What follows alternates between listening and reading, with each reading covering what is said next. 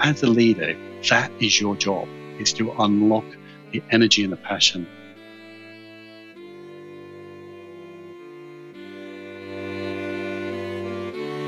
Hi, I'm Duncan Pryor, digital transformation consultant and host of the Making Things Work podcast. I love looking for innovative and creative ways to make work better so that we can get the balance right in our lives, and have seen how leadership and teams can accomplish that. In this podcast series, we meet a group of executive leaders to understand what leadership means to them and their approach to delivering transformation and change in the workplace so that teams achieve great things and people see their careers flourish. Today I'm talking with Paul Cobban, Chief Transformation Officer at DBS Bank in Singapore and co-author of a book, Eat, Sleep, Innovate, How to Make Creativity an Everyday Habit Inside Your Organization, which came out just a few weeks ago. Hi there, Paul. Hi, Duncan. So let's start by setting the scene at DBS Bank at the outset of the transformation to provide us with the context, because I think that's important for this story. Yeah, so if we go back in time to 2009, which is when I joined DBS, and DBS is the largest bank in Southeast Asia. It's headquartered in Singapore, and it operates across Asia. I had been hired to be the transformation officer for the company, and the true story was that I got into a taxi on the very first day, and I asked the taxi driver to take me to DBS, and he said, DBS, damn bloody slow. And the reason was that at that time, DBS had this reputation for being a slow, bureaucratic company that certainly wasn't putting customers first. And a lot of employees at DBS at the time were embarrassed to say they worked there. Our financial performance was mediocre at best. And if you look at the context and history of DBS, it was founded in 1968, and it was set up to help this new nation called Singapore to develop. In fact, the D in DBS originally stood for development, so it was the Development Bank of Singapore, and it was a government institution and was full of bureaucracy and red tape. And when I arrived, I found the internal processes were woeful, and there was this no focus around anything progressive, and certainly not a focus on the company. So the story of DBS is quite remarkable in that by 2016, we started winning accolades around. In 2016, we were named best digital bank in the world by Euromoney. And in 2018, we were the first bank in history to be named best bank in the world by the Banker, Euromoney, and Global Finance, all at the same time. And for this little medium-sized bank headquartered in this tiny country of Singapore, it was quite an achievement to get that recognition. That's where the story of DBS's transformation came from. There's a great point in the book which explains a situation faced by DBS and for many other companies, where it explains in a slightly constructive way how that happens, in that an organization is set up to optimize the current way of working. And it's not the status quo as such, which is rather a negative point, but rather a more positive way of thinking about people working hard, doing exactly what the organization wants. And that's sort of a good starting point to understand where you are. But then, of course, the world starts changing, and that's where the problems start. That's right. If you think about it, any organization is operating in some kind of equilibrium. And people, culture and organization is just a function of the people's behaviors. And people react and respond to the environment around them. You think about, you behave differently when you visit a library than when you visit a nightclub. And the workplace is no different. And the system, which is a combination of our processes, our policies, the way we run meetings, how we reward people, how we do budgeting, etc., is all drives a certain behavior. The trouble is, therefore, the status quo, if you like, as you call it, all this, and it creates inertia. And it's very difficult, therefore, to change and to change behaviors. And so what the book explores is a couple of fundamental ways that you can do that. One of them is this idea of culture by design, and taking a leaf out of the behavioral science literature and encouraging people to think through about changing behaviors at the micro level. Another important element is the macro level. You've got to change the system. If you want people to experiment quickly and learn quickly through experimentation, maybe the annual budgeting process is going to have to change. There's so oftentimes annual budgeting is such a deeply held belief about it's the only possible way of running a company.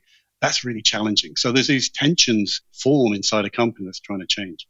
Yes, and the problems will manifest themselves not so much in the complexity of, for example, the annual budget process, but literally customers sort of queuing out the door of the bank and queuing at ATMs. The problems were there for all to see.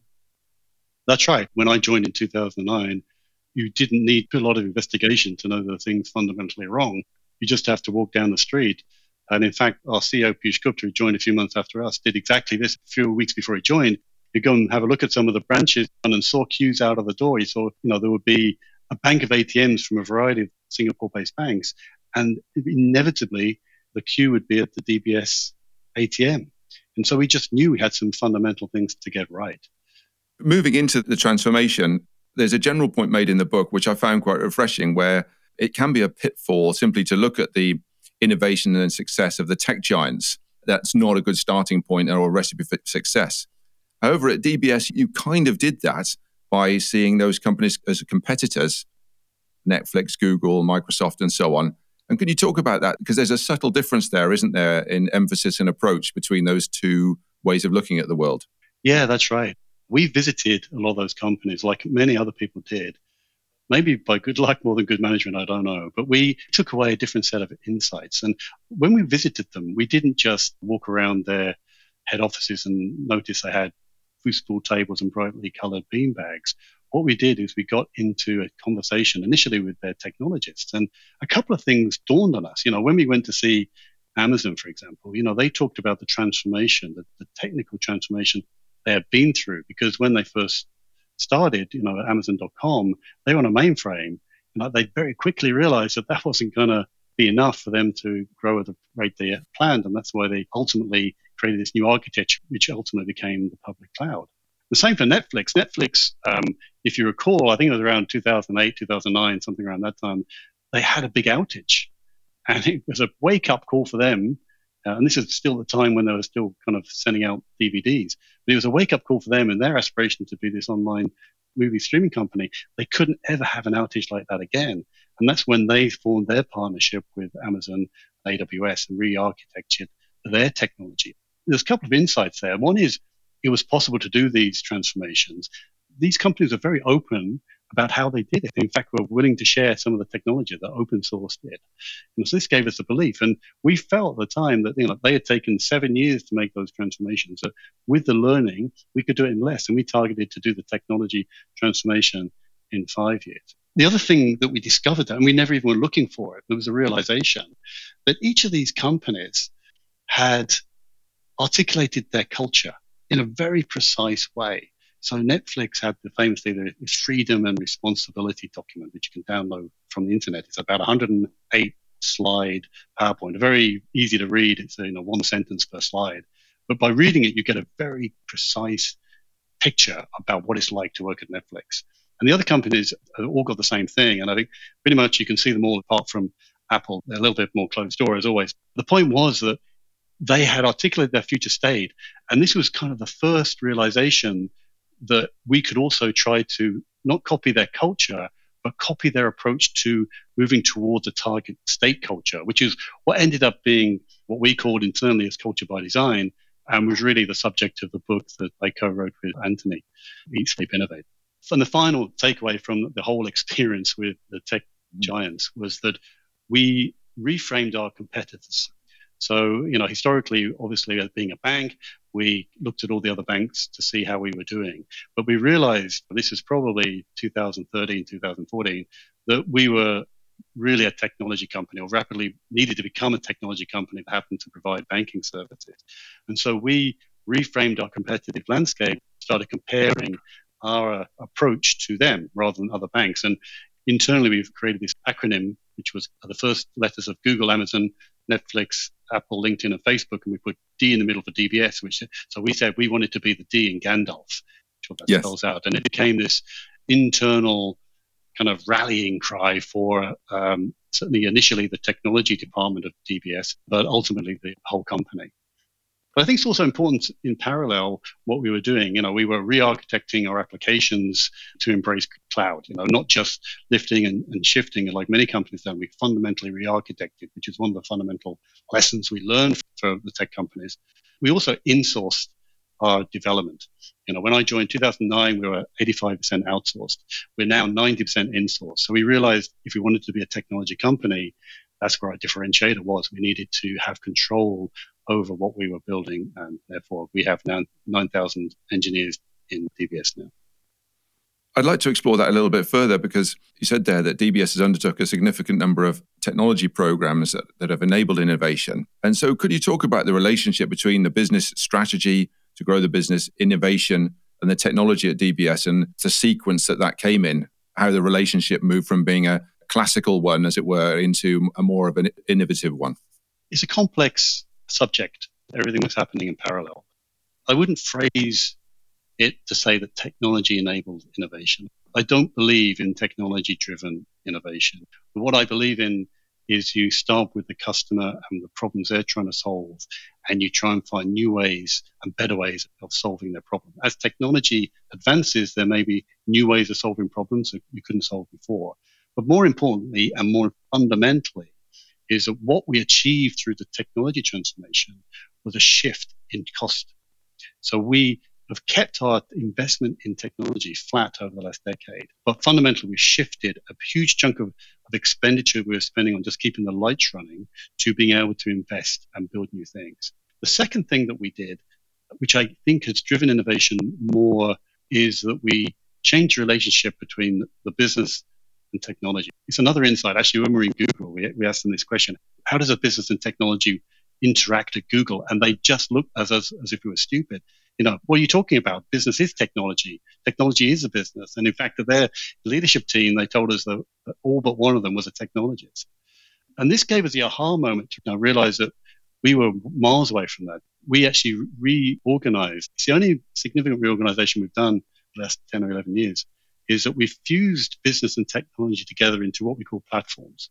And so we have these 33 platforms across DBS now. And a platform is really logical grouping of applications, the people associated with those applications working on them. So, but most importantly, we then put each platform has a two-in-a-box structure of leadership. So you have a business guy and you have a technology guy, and they have the same KPIs, they have the same budget, they have the same strategy. Whereas previously, they had separate KPIs, budget, and strategy, which was causing unnecessary tension between the two.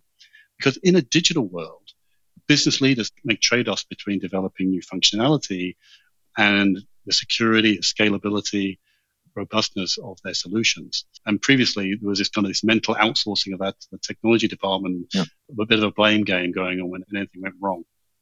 That has been a fundamental building block to our innovation program. Yeah, fascinating. The technology team was brought in-house. And then it looks as well, by working with the Insight team and other specialists, you've selectively partnered in other areas where you needed people from outside to complement the work you were achieving. Big organizations have many different partners to do various things. But I would say that we work with Insight more on the culture side, which we can talk about later. We have some big technology partners because you can't fundamentally build everything yourself. But we build a lot more than we used to ourselves. Obviously, we're still having to deal with the big technology vendors. Let's move on to the innovation side of life then. At DBS, you have an innovation team whose job you specifically set out was not to innovate. You make that point very clearly in the book. So could you talk a little bit about that? We had a couple of false starts on our journey of innovation. The first thing we tried was to take the most talented senior individuals in the company and kind of put them into a room and said, don't come out until you've invented time travel or something equivalent, And guess what? They didn't. They struggled with that. And we experimented with having an innovation advisory board, so-called experts who come and tell us how to innovate. And you typically very narrow focused and had no experience in transforming legacy companies like DBS. And so that didn't work. Next thing, we hired a very bright guy to become our head of innovation. This guy had a small team and they came up with amazing ideas, but he couldn't sell them back into the company. Whether they thought it was a threat or whatever, I don't know. But, it just didn't take on. He couldn't land them. And so he became frustrated and left. And then I had been running the customer experience transformation in parallel to this. And we had had a lot of success in bringing the whole company along with us, being very inclusive. And we said, can we apply this to innovation? So we hired created a new team, a very eclectic team full of designers, entrepreneurs, and very few people from finance industry itself. And we said to them, you can do whatever you want. But the joke was, one rule is, under no circumstances are you allowed to innovate. Yes. And the reason is that they were asked to teach the rest of the company how to innovate. Innovation is a teachable process. Yet a lot of people felt you needed to be a creative type, a very special person to innovate. So our job at that time, so we're talking 2013, 2014, was to give creative confidence to the company about, yes, you can do this. It's not difficult. If you use the tools and you dedicate time to it, you can make this happen. And that approach has proved to be very, very effective, has really shifted the culture of the company significantly. And the way we did that was by running a series of different programs. So I'll give you some examples. So early on, we worked with a lot of startups, but we didn't work with startups because we wanted to take equity or we liked the idea. Startups had nothing to do with banking. There was one startup who was selling bamboo bikes. There was another startup who was trying to find usage for ugly fruit that the supermarkets didn't want. But what we did is we put our senior executives working with these startups to give them experience about what it was like to operate at speed and to adapt and adjust and work in that way. That was very effective. But then we evolved over time. So now we work and we have accelerator programs where we have a very specific business problem that we want to solve. And then we do a startup scan and say, okay, which startups are working in that area? Then we work with them jointly to develop a solution which we'll take to market in an accelerated way. Because this approach has worked very well. But it's just the realization that it's all about the people. You need people in the company who know how to innovate and have permission to innovate, have the expectation to innovate. And when you can create that, it becomes a very strong cultural principle. To arrive at this point, like you say, around 2013, 14, you'd spent a number of years really getting to that point. But all along, I guess you've started out with the idea that we're going to start putting this together. Some things are going to go well, some things are not going to go well. And when it doesn't go well, we're just going to learn from that and start again. That almost becomes an investment in learning rather than, oh no, it's all gone wrong again, and then maybe giving up. A lot of people come visit us, and say, how did you do it, etc. It's only by looking backwards. As Steve Jobs once famously said, you can only connect the dots when you look backwards. When we started out, we didn't have it all planned. As you say, we tried a few things, and if it didn't work, we tried something else. Many things worked, many things didn't work. But one thing we did do early on, and it was this, you could argue it's a punt, but we had a number of data points that gave us confidence. And this is the idea about bringing the whole company along. That the advice of the day, the consultants were saying, if you want to do transformation, if you want to become an innovative company from a legacy position, what you need to do is create a small team at the center and allow them to innovate, and then you worry about the rest of the company later. We completely ignored that advice. And one of the things that informed our decision was, again, another trip to Netflix. And there's a guy there called Adrian Cockcroft, who's now at AWS, but he was a lead developer at Netflix, a really smart guy. And he goes, says, oh, you're a bank. And I said, the last bank that came to see me complained. They said, it's all very well for Netflix. I've got all these young, bright engineers. And I said to them two things. One is that the average age of a developer at Netflix is 40. And by the way, I hired a good chunk of them for you, and then I just got out of their way. And this made us realize if you create a great environment for anybody, they will do amazing work. We spent some time speaking to Ed Catmull, who's the founder of Pixar, in relation to the Eat, Sleep, Innovate book. He has this 90% rule, which I absolutely love. And he says that 90% of people, given the right environment, will do amazing work. And if you take a risk on them, they'll do amazing work. And so we made this conscious decision that we're going to bring the whole company along on the journey.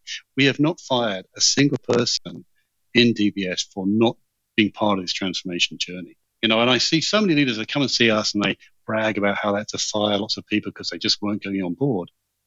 My challenge back to them is, well, this is a leadership failure. The vast majority, if you believe the 90% rule from Ed Catmull, then you failed as a leader. You have not created this environment where people feel that they want to get on board on the journey and feel excited by that.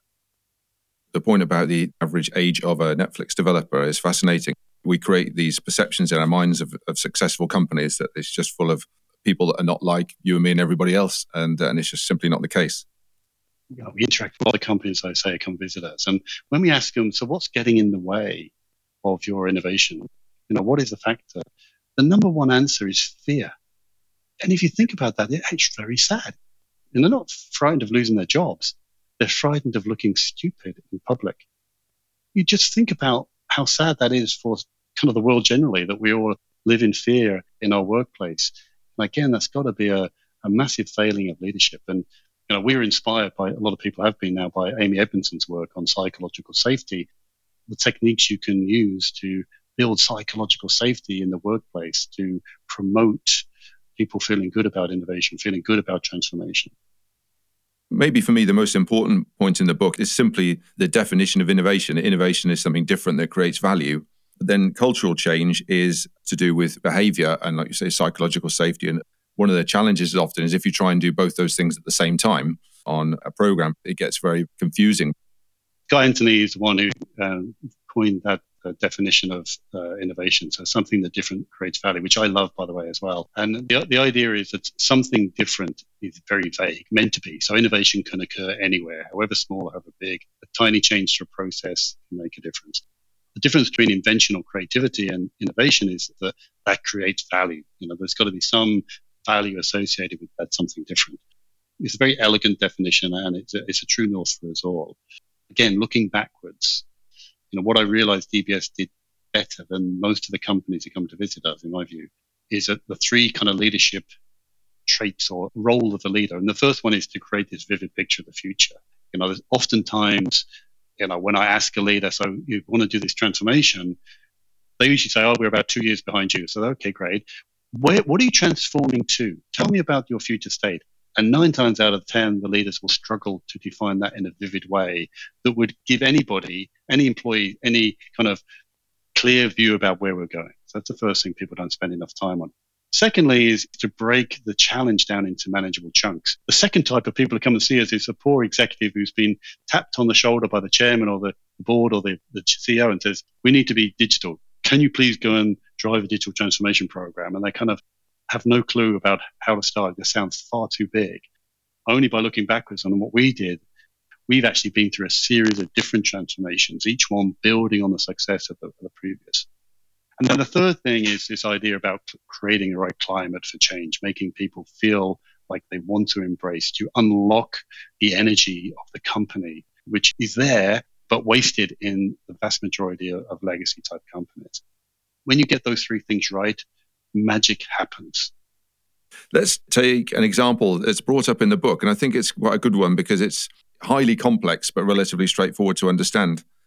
There's some examples where you've used predictive analytics with some challenges that you had where you still had queues at ATM machines, for example. We've got a queue at an ATM machine. You've got the innovation working now, and now we do something to solve that problem. And could you just talk us through a couple of those examples? The ATM one's a great one, and it really demonstrates, this definition of innovation is something different that creates value. Because the problem is your customer problem is you're making them wait at ATMs. So there is not one thing you can do to fix that problem. DBS has the busiest ATM network on the planet for historical reasons, and the average ATM machine has 5,000 transactions a month, and we're running at 30,000 transactions a month. The obvious answer is add more ATMs, but unfortunately, that's just like adding a lane to the M25. It just gets clogged up straight away. It wasn't working. The more ATMs we added, the more people use them. So we need to do something different. And one of the things we did, as you just alluded to, was we used predictive analytics to have a very accurate forecast of when any given ATM was going to run out of cash. So why is that important? Because when you're filling the cash machine, the ATM, then it's out of action. Right? Yep. So queues form. That was quite a sophisticated thing. We got very accurate results and big improvements. We did less sophisticated things, which were just the same, something different that creates value. But we started doing our replenishment of machines at night when there's no customers around. Right? It's obvious, right, when you think about it, but we weren't doing it before. And we got efficiencies because the security vans are going around. We go quicker because there was no traffic on the road. It was just an obvious thing to do that we never did before. We changed the UX so that when you put your card in, it recognizes who you are, and your most frequent transaction would be defaulted so you wouldn't have to navigate. So we could reduce the amount of time each customer was at the ATM. And then we also figured out that a lot of people just wanted their balance. And so on our mobile banking app, we had this function called peak to balance, which meant you can just press the screen. You didn't need to log in, and it would tell you your balance of your main account. So again, making it easier for people to get their balance without having to go to the ATM. And it was just a combination of these things. Each one is an example of innovation, and collectively they solve the problem. It was just that whole relentless program of work, not satisfied with one improvement, but this continuous improvement towards a goal was kind of the whole thing in action. Because of the way you've set up innovation at DBS, it's your 90% rule. It's people who are saying, well, actually, they can just point out to you relatively straightforwardly what the challenge is. Whereas someone like myself might look at it from the outside and never really get into that detail to understand what the real problem is. That's absolutely right. So we had PhD data scientists trying to predict when there'd be a cash outage. But then in our design thinking lab, we had a cardboard ATM, and we had one of the team was inside the ATM, being the ATM. And one of the problems actually we had, which is quite one of my favorite stories, was a remarkable number of people forget to take their card out of the machine. And at the end, and we had a big process of getting cards back to people, and and so we were trying to figure out why this was the case. And we looked at the videos. So you have these security videos in ATMs that look out, and you can see people as they're and saying, what happens when they actually forget the card?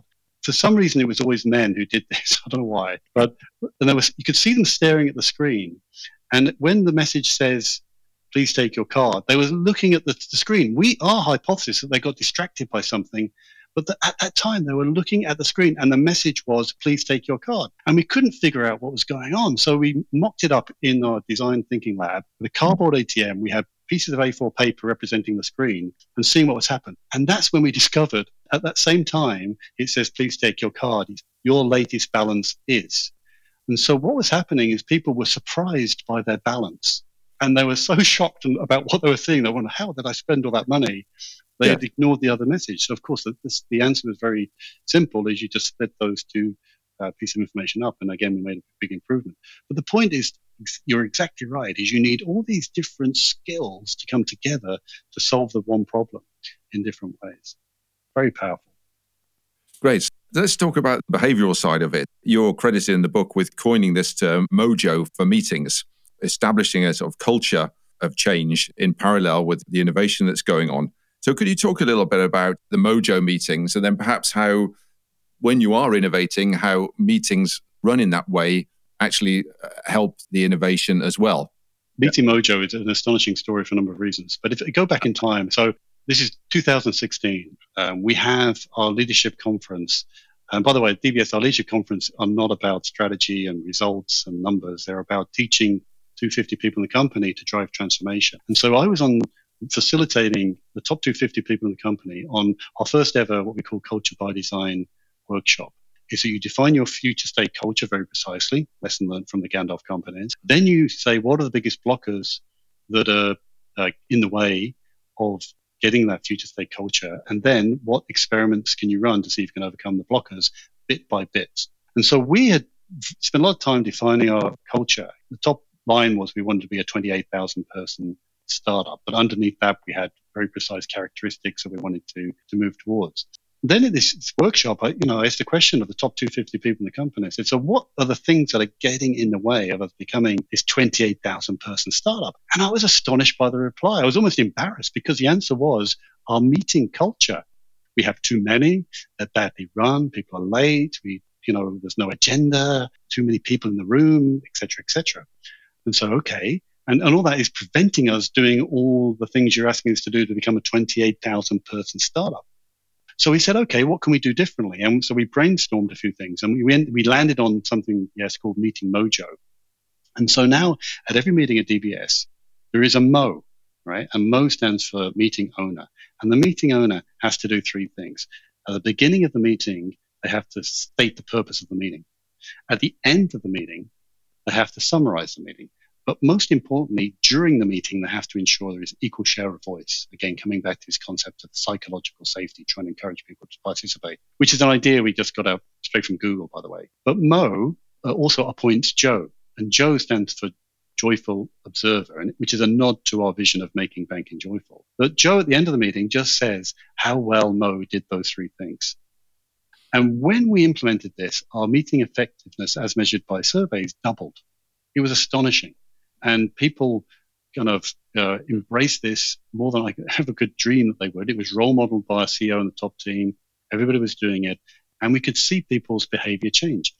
There were people who felt, felt it was a bit odd at first. And then kind of including myself, the first time you do it, you feel a bit awkward. But then you realize if it's not feeling awkward, then you're not changing habits. There were those people who didn't want to do it at all, but they still were made conscious of these meeting type behaviors. And even those guys were improving, even though they didn't embrace Mojo fully. But the most exciting thing of all is we realize that we've created a mechanism for us to define a culture and move it to a future state culture by design. And we have subsequently introduced many, many of these different rituals, if you like, in what we call in the book beans, behavior enablers and nudges. But we've introduced many. Some haven't worked, a lot have, and we are, accelerating now towards this culture of being a 28,000 person startup very effectively.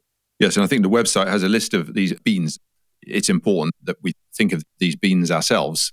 However, there is help at hand to provide some people who've already had the idea just coming into your mind. That's a really important point you make is, yes, there's 101 in the book and on the website, but they're not there to blindly copy. You can be inspired by the 101, but you've got to go through this process of saying, what are our blockers? What are our specific blockers and how do we overcome them? And you have to experiment and expect some of them not to work. The ones that do work, scale it through the company, but start small and test and learn along the way. I'd really recommend the book. It makes it so much more straightforward to then go into your own innovation exercise with that much more clarity to bring about transformation. What's the one thing you'd like us to take away from our talk today, Paul? Well, the number one lesson I've learned in the last 10 years working at DBS's transformation is it's all about people. And the fact that people who come to see us and they say, show us your technology, how have you transformed your technology? And we're very open when we'll tell them, but it's a wrong question. The right question is, how did you get your legacy, your developers for your legacy technology motivated enough to drive this incredible transformation? How did you get your business people to be enthused and want to drive innovation? That's the right question.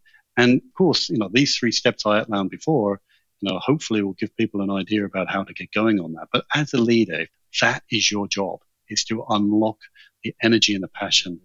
Yeah, thanks very much for that thought there, Paul. And what's the best way for people to get in contact with you if they would like to? Best way is LinkedIn. You can find me, Paul Cobbin, on LinkedIn. Okay, well, thanks very much for joining us today, Paul. I really appreciate it. Thank you. It's a pleasure.